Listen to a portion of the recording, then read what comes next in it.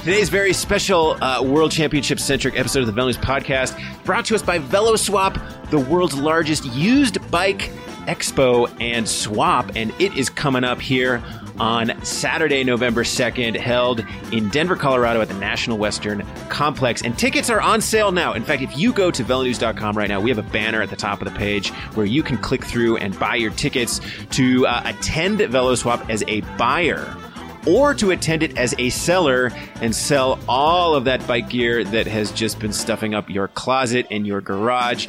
Take it on down to VeloSwap and sell it. VeloSwap, it's one of my favorite days of the year. It is a smorgasbord of used bike parts. Imagine walking into an exhibition hall as far as the eye can see, and in it is just used bike parts, wheels, frames, shifters, stuff from the 80s. If you're a collector, you can find some of that cool old Sun Tour stuff. Great jerseys. A lot of times I will post some of my favorite and ugliest jerseys that I find at VeloSwap online. Anyway, it's a joy for all. So VeloSwap coming up here Saturday, November 2nd. Get your tickets now on velonews.com. Let's get on with the show. Welcome back to the VeloNews podcast. Fred Dreyer coming to you a little later in the week. This week's episode is focused entirely on the World Championships, and we are a little late getting to it because I wanted to watch the women's elite individual time trial, and boy, am I glad that we did that because, just a couple hours here, we watched Chloe Dygert-Owen smash the women's TT to win the rainbow jersey, and it seemed like she was in another race. She won by a minute and 32 seconds ahead of Anna van der Breggen, who, Anna van der Breggen. It's Anna van der Breggen. She's the Olympic champion, reigning world road champion, just, a class athlete. And Chloe smashed her. So we're going to talk all about that race. We're going to preview the men's and women's road races coming up. And with me today to talk about Worlds is, of course, Andrew Hood. Andy, we are again reduced to watching these races from the couch. We have our man Jim on the ground. It was a short drive. But watching today, what's standing out to you about this Worlds up there in Yorkshire in Harrogate? Puddles. Puddles everywhere. Puddles for my friends. Puddles for my neighbors. Puddles for the kingdom. It was a rainy day. Forecasting this week, Fred, calls for quite a bit of rain up there in the Highlands. I don't think that's a big surprise for anybody who's been in that part of England before. But we saw today the U23 race really get impacted by some of those puddles. Saw a couple of those really just incredible crashes. We saw a few guys go down in pretty horrendous conditions, but great start by the U.S. team. Close to medals yesterday in the junior races. Today, the gold medal and a silver and a bronze by Ian Garrison and Brandon McNulty in the U23 men's race. Great to see that the American time trial tradition is continuing. Looks like we have a nice successor to Kristen Armstrong here, budding with Chloe Dygert-Owen. Yeah, I was just looking at the record book there for women's elite time trial. And look, we've written about this before, about how American women have, over the years, had a tradition of excellence in the individual time trial. Amber Neben won the world championships just 3 years ago in Doha. That was her second world title. Kristen Armstrong, 3-time Olympic champion in the discipline, also had 2 world titles. Mari Holden won the world title in 2000, the same year she was silver at the Olympics. And then I believe it's Karen Couric won the inaugural time trial, an American, back in 1994. So Chloe is just following in the footsteps of American women who are awesome at time trials. And there's a number of reasons for this. I've written about this before and talked to some coaches, Jim Miller and some others, about this. And it's one of these things where when you have excellence, then it kind of excellence begets excellence, and that you learn the tricks of really good riders and you build up coaches and infrastructure around events to do it well. But also just the style of racing, I remember, was something that came out to me, which was like a lot of these stage races that we have here tend to have these long time trials. And so the women who were going to be very good North American stage racers had to be good time trialists. But yeah, as we saw, Chloe just absolutely crushed it. And it came after this under 23 men's race that, like you said, Andy, it was just, I mean, it looked like they were at a water park out there. There's a clip floating around online of this poor Danish kid.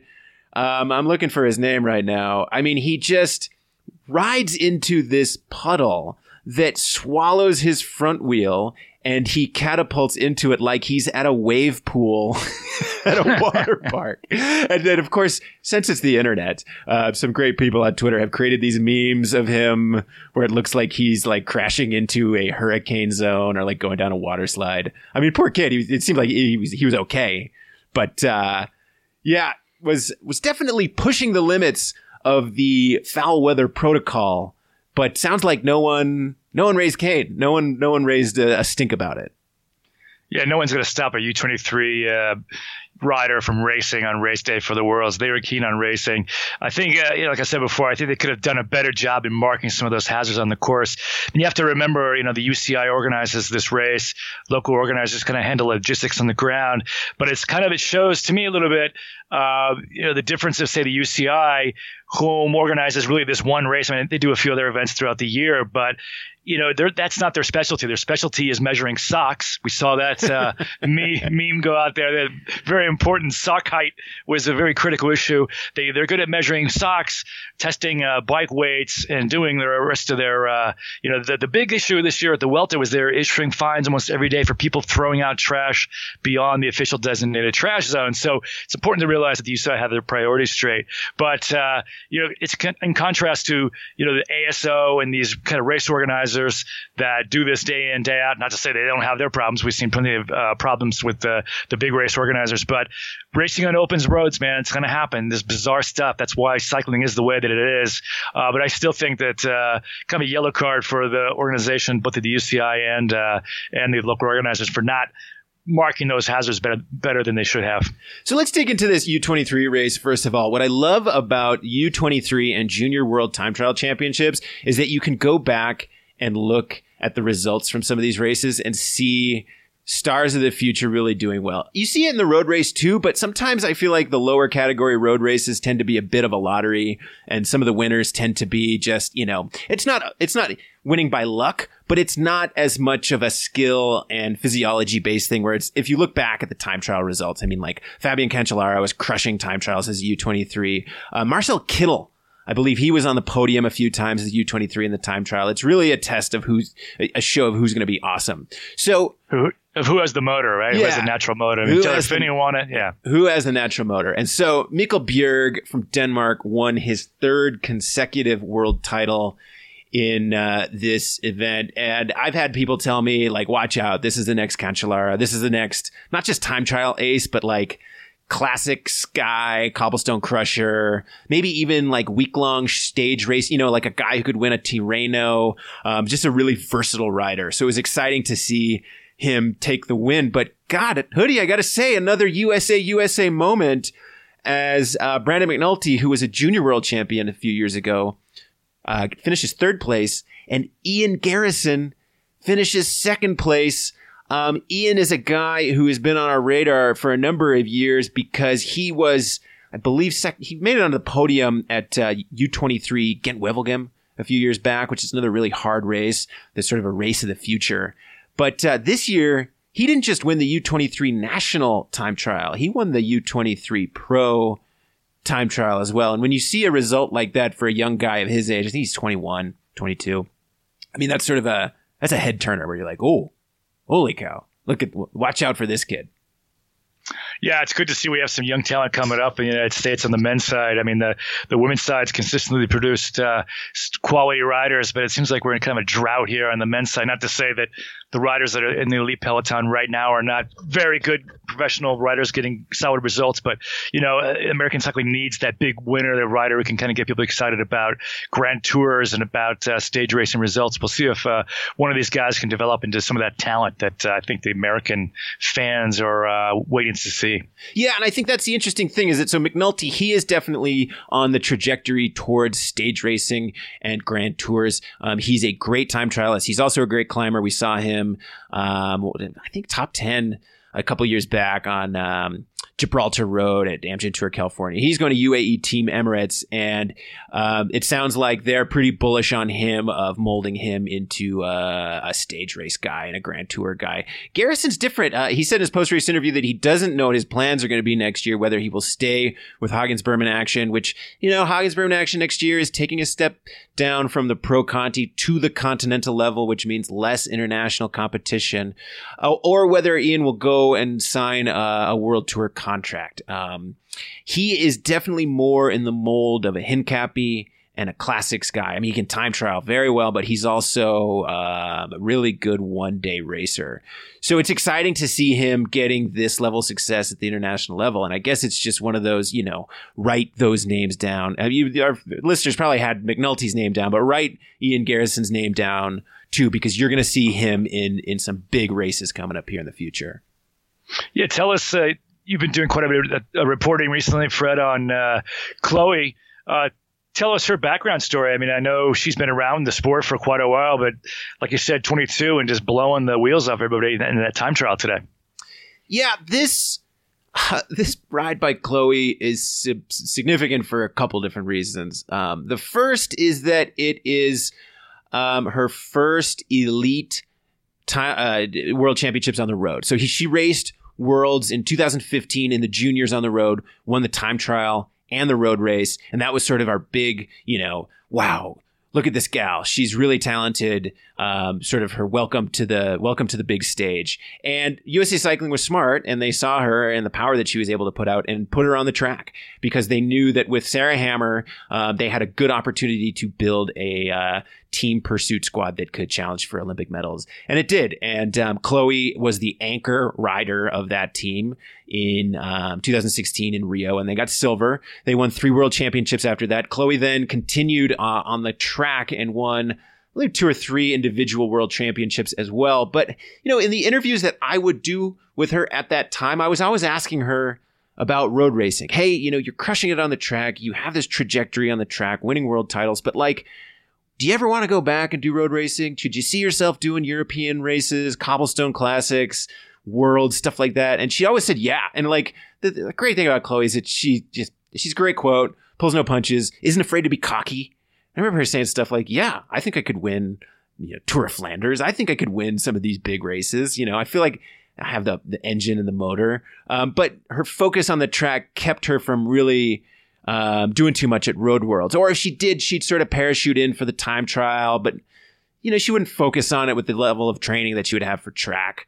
And so for her to come out and crush it, and just like I said, it would seem like she was in a completely different race, is confirmation that, wow, she would be an amazing road racer. The second piece is that, and we've covered this a lot on the site, is that this whole 2019 year has been this comeback year for her, because in 2018 at the Tour of California, she crashed, had a concussion. I mean, it was a scary crash. It was a pileup.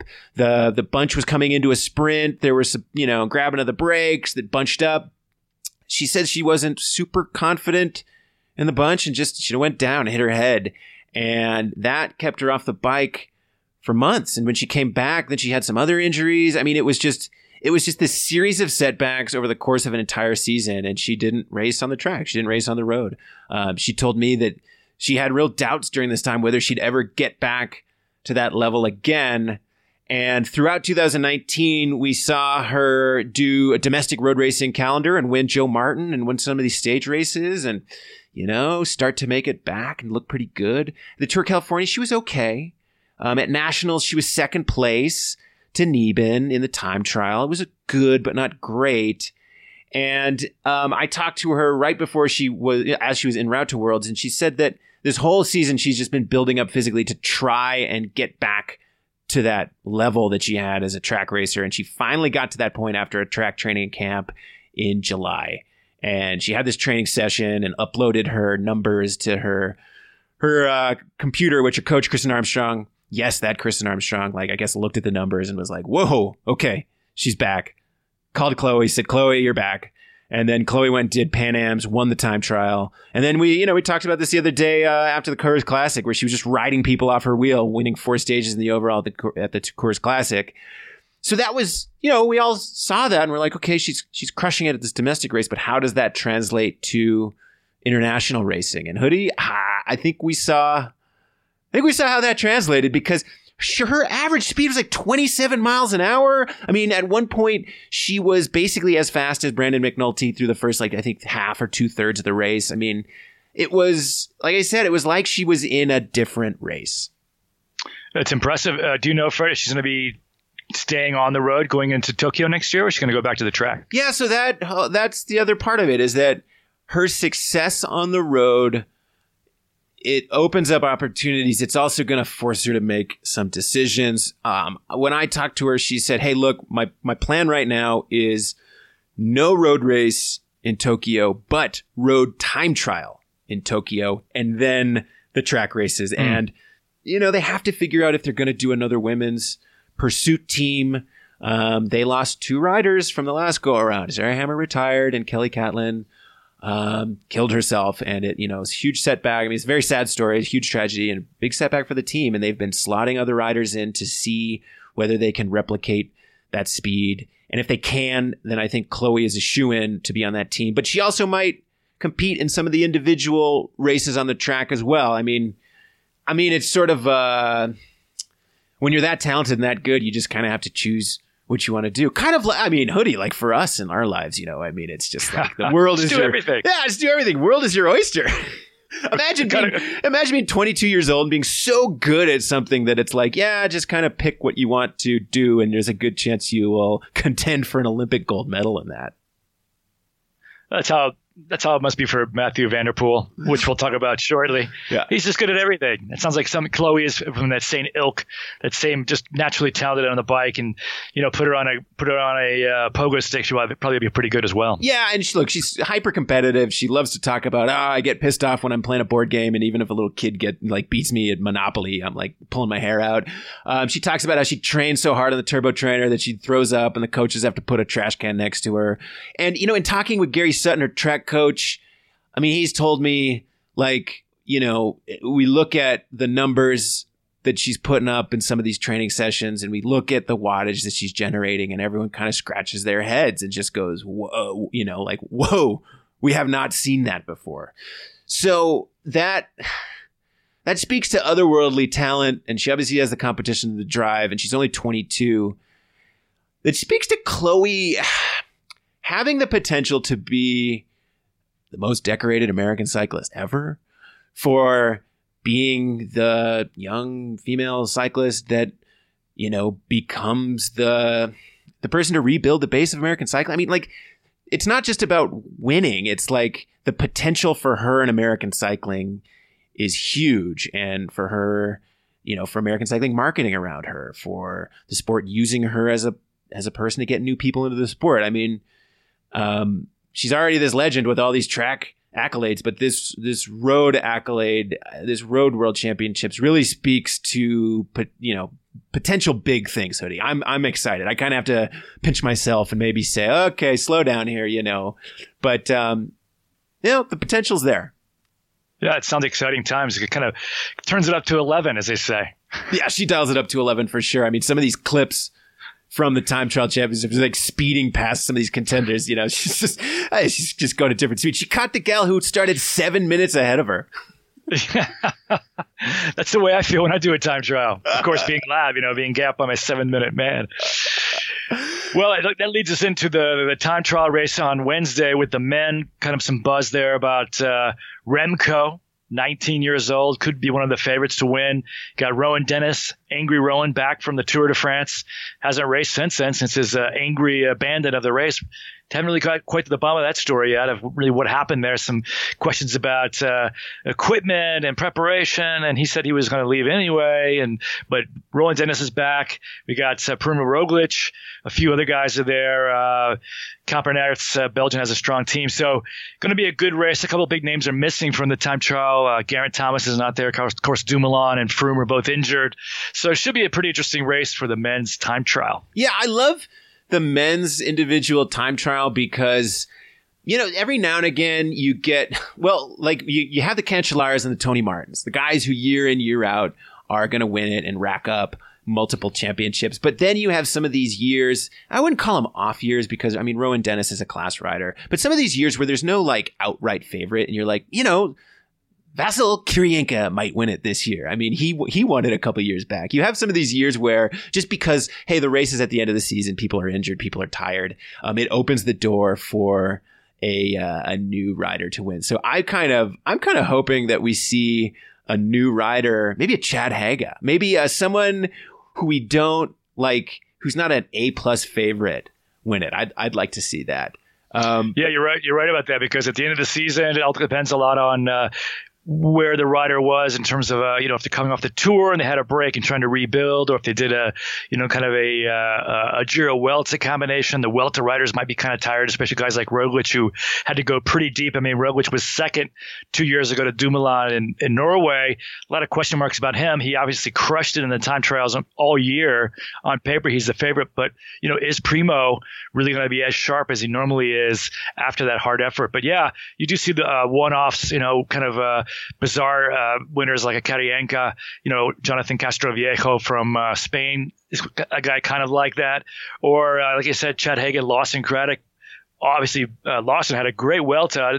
His results didn't quite really represent his performance of that Vuelta. I think he had 4 top 10s out of breakaways, but he is in really great form. So I think both of those guys could pop a surprise. I think so too. I mean, I do think Rowan Dennis is the odds-on favorite here. He hasn't raced since the Tour de France. He's obviously, I would assume he's been training very intently on this race. And, there hasn't been a ton written and reported and fit for print about what happened with Rowan Dennis, but the scuttlebutt, and look, it's the podcast, so we're going to talk about some of, just sort of the rumors that have been flying around in the scene about what happened. As you may remember, Rowan Dennis climbed off his bike and abandoned the Tour de France mysteriously at the midpoint. And, some of the information that's come out of about that, at least in the rumor mill about what people are talking about, is that it is because he wanted to race a non-sponsor bike or just use non-sponsor equipment for the following day's individual time trial because he wanted to win.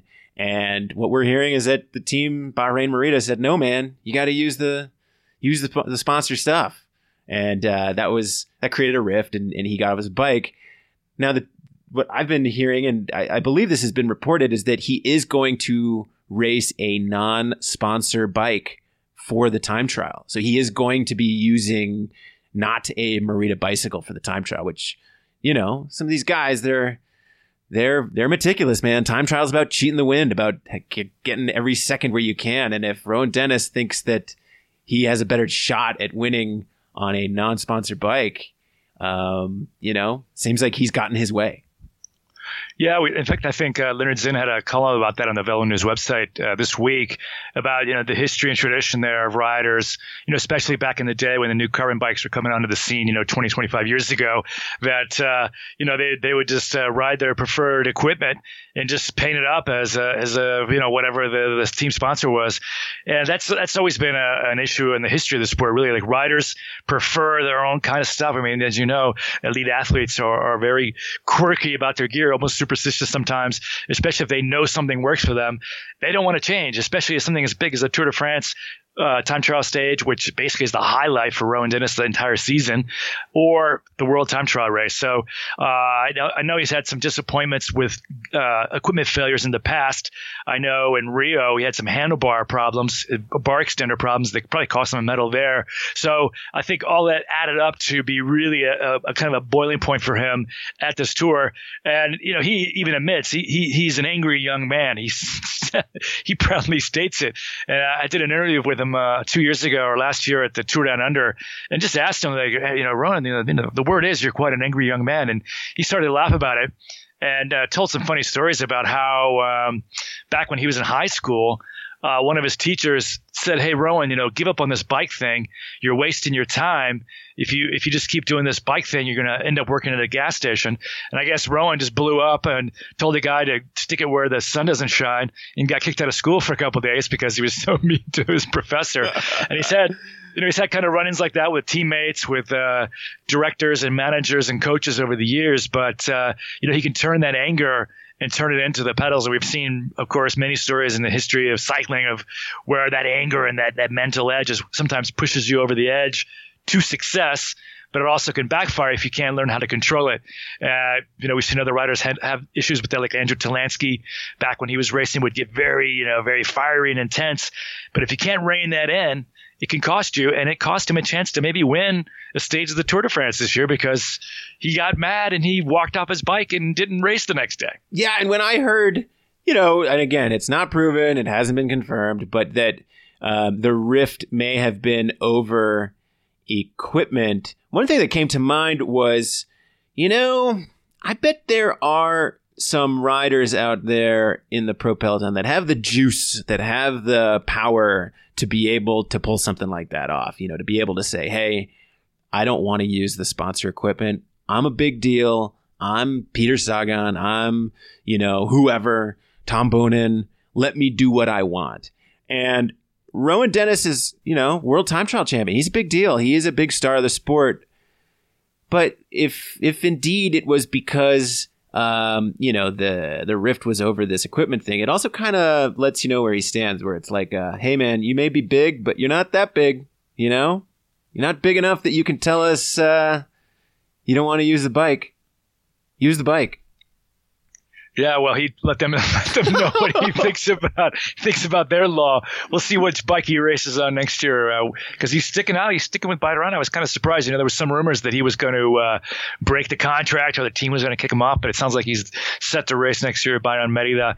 They've got some interesting riders coming on, and never a shortage of stories here, Fred. That's why we love it. That's why we keep doing this because where else are we going to find these stories? If we're covering City Hall down there in Boulder. Yeah, right. Yeah, so a couple $100,000 paycheck to go ride your bike, that tends to patch things up, make everybody happy again. Hey, why don't we the check will clear and you will be happy. So time trial's coming up, bunch of riders to follow. Road race is coming up this weekend. We also have some pretty good stories going on in the junior categories. I'm really excited to see how Megan Yastrab does in the junior women's race. She is the phenomenon, the female phenomenon in the U.S. junior categories, who'll be battling against Magnus Backsted's daughter, Eleanor Backstead, who's a very powerful rider. That's going to be a good race. I would also say follow the junior men's race. We have, and the U.S. has an awesome, I said we like I'm on the team. Like, hey, this is our junior rider, Fred. He's 39. We have a great set of junior guys: Quinn Simmons, Michael Garrison, Ian Garrison's kid brother, Magnus. The kid is his name's escaping me right now. Magnus Sheffield. Some really good riders to watch in the road races. So moving on to the elite road races, we have this very hilly course through the Yorkshire Dales for both the men and the women. The women are racing 150K.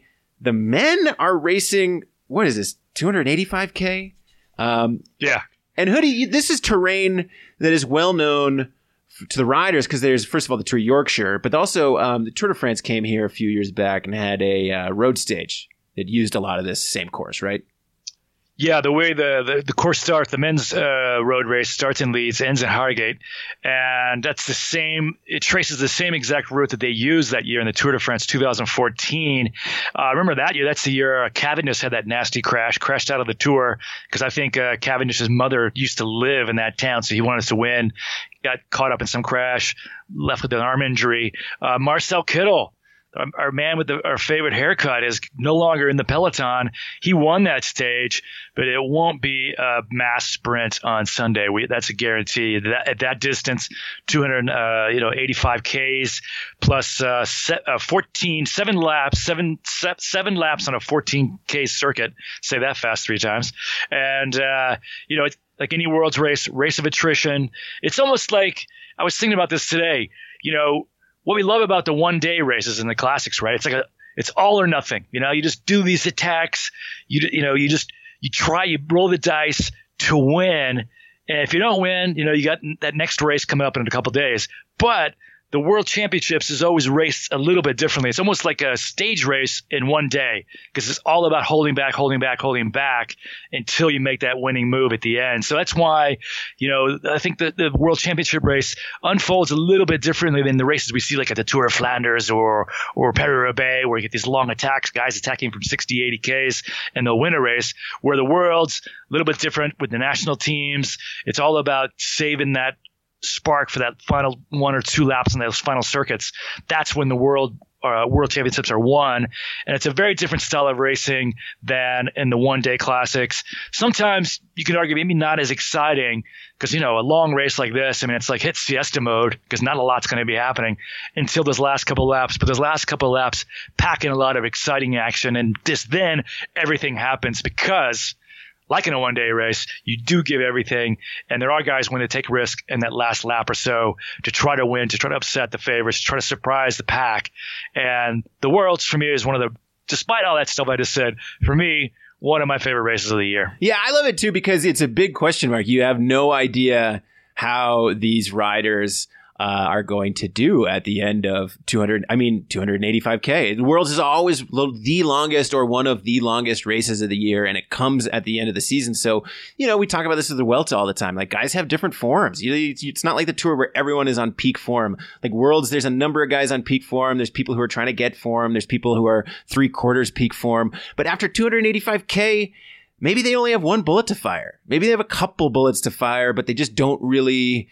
they know how they're going to perform at 250K, but not at 285K. So I think that's a good segue into talking about the favorites for this men's race. So I was going on various European sports betting, just gambling websites because I'm a degenerate gambler and I'm going to put all of my this month's mortgage check on this race. You gonna go to Blackhawk there, are you, Fred? Yeah. Alex Howes, man, I'm betting on you, buddy. Don't let me down. No, sorry, Alex, I'm not betting on you. But so the gamblers, the sharps, if you will, they have their odds out already, and to no surprise, Mr. Mathieu van der Poel leads the odds ahead of Peter Sagan. Julian Alaphilippe has the next highest odds, and then Philippe Gilbert, and then it's kind of a grab bag after that. Van der Poel, I thought it was pretty interesting that he has such high odds. Obviously it's a selective course. It's punchy. The finish line, it's like a 800K or 800 meter drag to the line, slight uphill rise. But he's a cyclocross guy. He's not a classics dude. 285K, to me, it's not as safe a bet as you might say if it was like...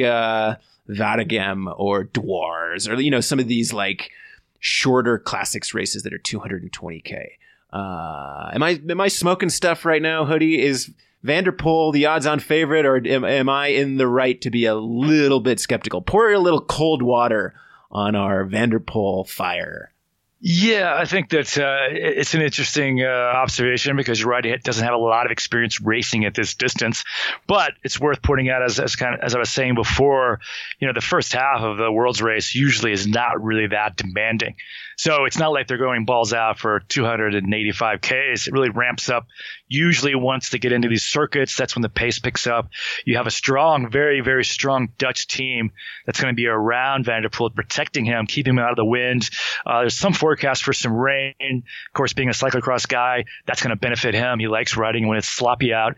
And, the other day we saw him racing in a Primus race over the weekend in Benelux. 195K race, and what did he do after he made that amazing attack and it just dropped everybody. They got reeled in and ended up in a bunch sprint. I think he finished somewhere in the top 15, whatever. But what did he do after the race? He went out and rode an extra 100K precisely for that reason, because he thinks he needs a little bit extra kick in his legs to race that 285, because that is what makes this is like literally the sixth monument of the year, right? Because of this distance, that's what sets apart the monument that makes them so, stand apart and be so prestigious as the long distance of the monument racing.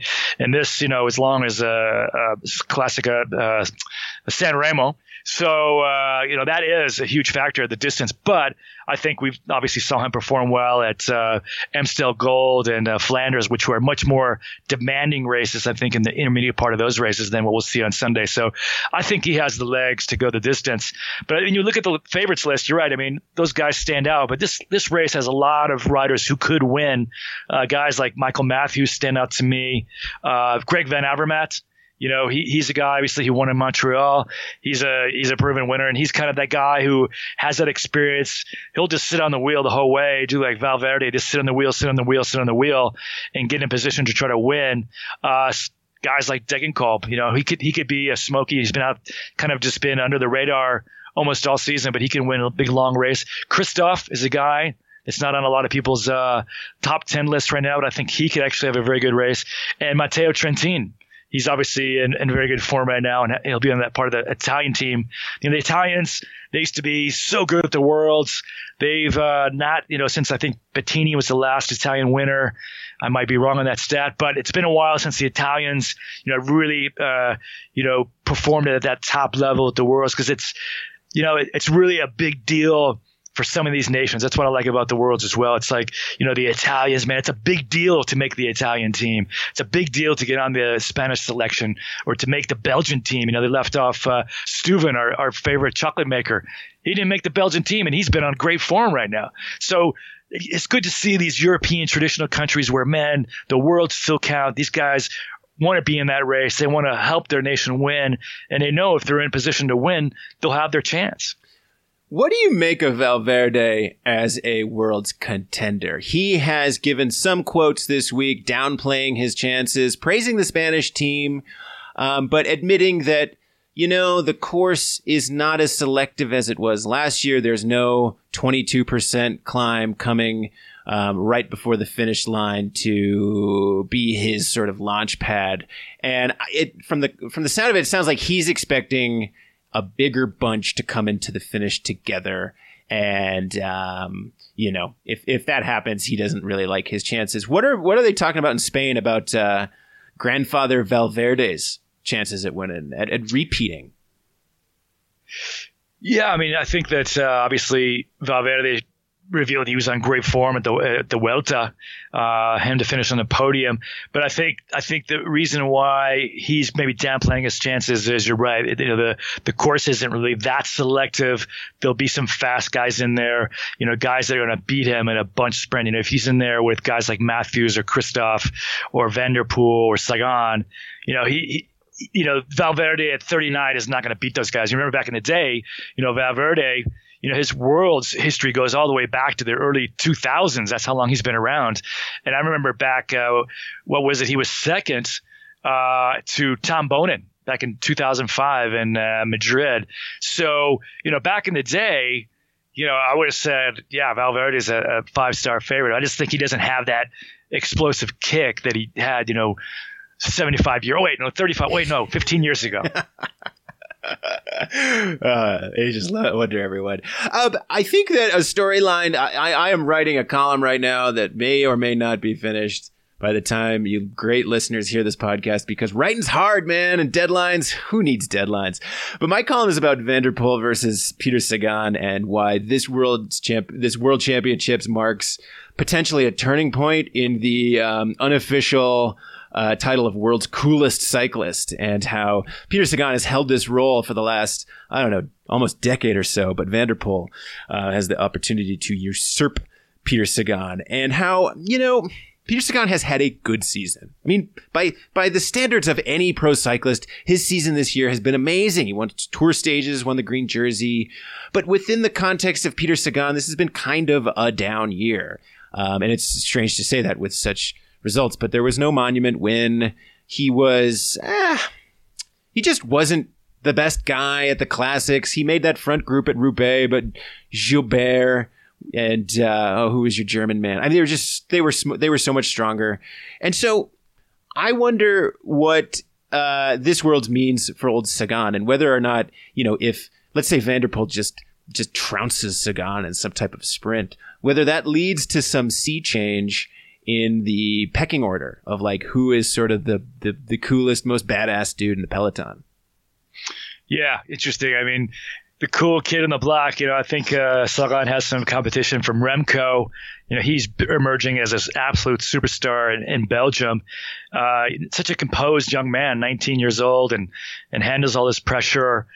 He's quite composed when he speaks to the media, and he's obviously very daring on the bike, and that's what Sagan used to do when he was coming up as a 19 and 20-year-old. And Sagan's a little bit older now. He's 29. He'll be 30 next year.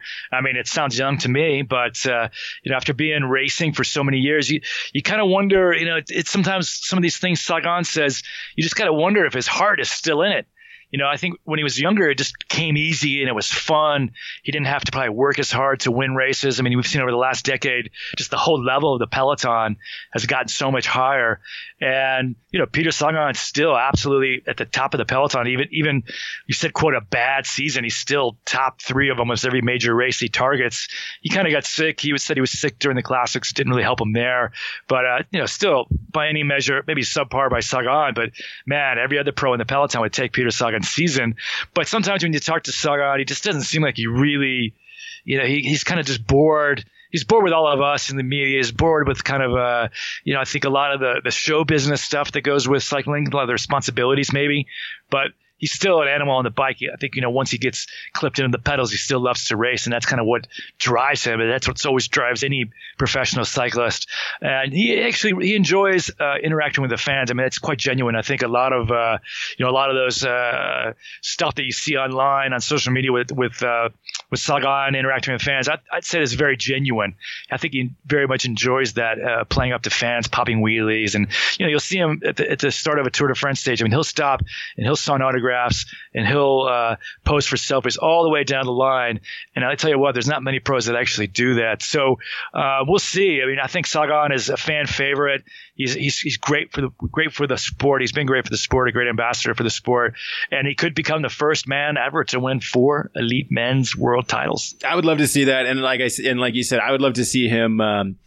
To get a little happier in some of these interactions with the media. Maybe that's what it's going to take. Win the world championships, 4th time, be able to say, you pesky journalists, screw you. But here, I'm going to actually tell you that I'm happy because, a lot of the comments that you read from these interviews with him, it's sort of, it's very meta. It's like, I am going to answer this in a way that doesn't give you the gratification of me actually allowing you to see what my feelings are on this. Or sort of like, it would be good, but it would be fine if I did. It would be great to win, but it'd be fine if I didn't win. It's not that big a deal. It's only, the race against the aliens to decide the fate of humanity or whatever.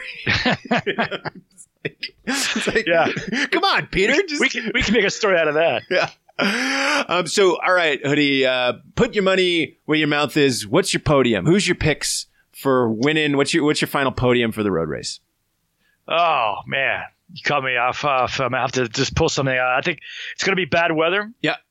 Maybe not as bad as in the time trials, but some chance of rain, some cool weather, some wind. So that's going to make it a little bit harder and more selective than people like. That's going to eliminate a few people that don't like racing in that kind of weather. So I'm going to go with the old school. The Belgians and the Dutchies and maybe Michael Matthews and Van der Poel and Sagan and Gilbert. Just take your pick. It's going to be some of those guys. Okay, well, you got to give me a top 3. If those guys are making it into this front group, it's rumbling into the finish. There's this 800-meter kick to the line. Who's coming across first, second, third? I think, you get a group like that coming in. I think it's going to be power versus drive versus experience. So I'm going to go. Van der Poel is the guy. He just has all the momentum. I think he can win. Just if he's like he was in the Spring Classics and what he's obviously shown in mountain biking and some of the couple of road races he came back, he's just been, his legs just have an extra spark in them that other riders don't seem to have. I say Van der Poel wins. He pulls it off. I say Christoph bridesmaid again, just because he's a old, hard, ornery horse. And then third would be Matthews. Okay, I like it. That's a great pick. I'm going to go Gilbert because Belgian, bad weather. He's feisty, looking good coming out of the Vuelta. Gilbert is my winner. I think second place is going to be Sagan, and third place will be Alaphilippe. Watch, Alaphilippe's going to win now. Yeah, I'm interested to see how Alaphilippe does. He had such a great first half of the season, and then he was the wonder story of the tour. It's like, which Alaphilippe is going to show up at this race? He raced in Canada, and he raced a little bit, the Deutschland Tour, but I'm not quite sure we're going to see the same Alaphilippe that we saw in the first half of 2019. We'll see. I'm with you. So with the women's race, it's 150K. It's a hilly course. It's 3 laps around this punchy circuit, but everyone has their eyes on the same rider. Look, there's a whole list of favorites. Corinne Rivera is having a very good end of season. She had a couple wins the other day. She's a punchy sprinter. She could do well on that finish. Chloe Dygert-Owen. I mean, she has the power to ride away from everyone, and we might see a scenario like that. But really, everyone has their eyes on one rider, and that is Marianne Vos, because throughout 2019, Marianne Vos has showed us that she is back from the fatigue and the injury that kept her out at 2015, part of the 2016 season that she's been trying to get back from ever since. She has been completely dominant. 4 stages of the Giro. She just raced Tour de l'Ardèche, 5 stages in the overall at l'Ardèche. She won Trofeo Alfredo Binda. And she has won in hilly terrain in races that are races of attrition that finish with a tough sprint. So when you look at this course and you look at the profile and the fact that it's an uphill sprint, she won La Course that way. It has Marianne Vos written all over it. And Hoodie, I gave Marianne Vos a call the other day, and we have a great interview with Marianne Vos about her season and about Worlds that I think we're going to let play out the podcast. So for the good listeners out there, thank you for listening. We are going to come at you a week from today, and you can see how completely, utterly wrong our Worlds predictions were. But for Andrew Hood, this is Fred Dry. I'm going to sign off, and we're going to throw to Marianne Vos. I think you guys are going to enjoy this interview.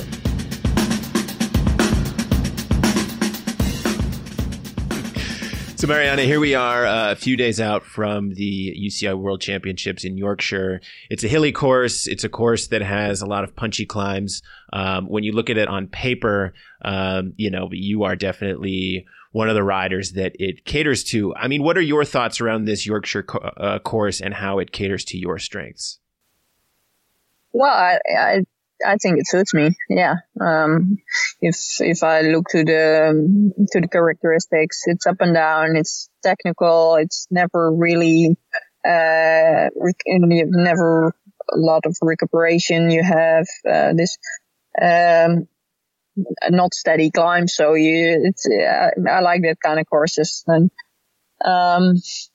like I just said, also the Yorkshire race this spring. I felt good at that course, and that says something. But it's also a course that suits a lot of riders. A strong sprinter can survive for long. A better climber can make a difference. So and all the riders in between are favorites on this kind of course. So it's definitely going to be an interesting race for sure. And now the Dutch team comes in with multiple favorites. I mean, Anna van der Breggen is the defending champion. Annemiek van Vleuten is one of the best climbers who can also time trial. Chantal Blaak won the Worlds a few years ago. Will the Dutch team come in with a specific strategy built around you, or will it be more of a wait and see how the race plays out type strategy? Yeah, of course, that's an interesting question, and you'll see in the race. But we want to use our numbers, so we want to use the strength of the team in this championship, and that's how we anticipate this race and how we are going to enter this race. And with different riders that are able to win, you also have to be open for different scenarios, I think. I would think that would be not frustrating, but just challenging, knowing that potentially the biggest rivals that you may have for winning the World Championships are on your own team.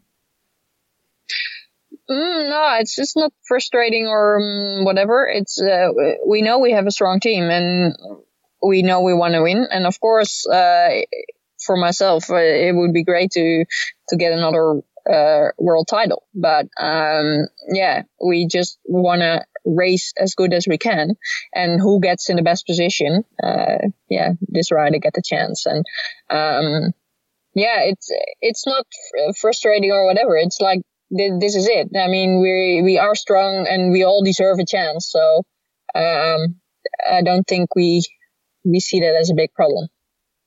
When you look at the other national teams, which are the teams that stand out as some of the bigger rivals to the Dutch team in the road race? Well, if I look to the favorites, then I think, Great Britain with, of course, Lizzie Deignan in her home race. She came back for this World Championship, so she made her comeback for this. So I think she'll be really good. Marta Bastianelli has shown she's in a really good shape, and she can handle the harder courses and still have a really, really good sprint. Corinne Rivera is in a good shape. She just won 2 stages in the Belgium Tour. Also a sprinter that can survive long, and she will have good backup from her team as well. Then Australia doesn't have a real favorite, but always a very strong team. So there's different teams, and then you have Poland with Kasia Niewiadoma, not the strongest country probably, but individuals that are able to do well. Also Ashley Mollman-Paggio. So it's all riders that are potential medal candidates. So Marianne, a year ago when we connected on this phone call, we spoke a lot about how the 2018 season marked something of a comeback for your career. You know, you had very famously missed some of 2015 and 16 and 17. You had a number of injuries, but in the second half of 2018, things really started to click. Now looking at 2019, I mean, you've had this amazing season. I'm looking at some of these results and winning La Course, 4 stages of the Giro, 5 stages in the overall at L'Ardèche, Alfredo Binda. I mean, some of these really big victories on the road. Where does the 2019 season then stand within your entire career? What has been the significance of this year for you? Well, I think you're right. I think 2018, the second half, marked a start of getting back to my best again. And I think in 2019, and now at the moment, my level is not far off my level from 11 and 12. So that seems quite a while ago. But I'm happy, of course, to be back at this shape and to be able to train well, to race and to recover and build on again. So I'm pretty happy with this. And I have to say it's difficult to place it somewhere in my career. It's not that I have to win this and that to be happy, or that I have to win this and that to have a good season or whatever. But of course, I'm happy so far, and world's still to come. So looking forward to that in this shape. But it has been a great season, and what I've been looking for over the last years, and what I thought I still had, it seems to. So when you look at the form that you've had throughout this season, and you said it before, you know, you feel like you're very close to achieving the same level that you had at earlier parts in your career. What do you attribute that to? Is it having raced cyclocross? Is it being consistent in training? What do you think this form has come from? I think most of it is just time and patience and persistence. So I've had this season off in 2015, and my body needed the time to build again and to get back to the balance and to be able to train well and enough. And the doctors then said already, it might take a couple of years. And then I thought, well, we'll see that. That I must be able to go faster. But no, it definitely took me a couple of years. But the persistence, the belief, also, that the team backed me all the time. That was, of course, very, very helpful. But then, just the time. So being able to steadily grow, being able to do more training, longer training again, and to recover from that, that helped me to get to this level where I'm now. Well, Marianne, I really appreciate you making some time for me today, and best of luck at the World Championships. And I will probably catch up with you at a race in 2020. Okay. All right. Have a good day. Cheers. Bye-bye. Bye.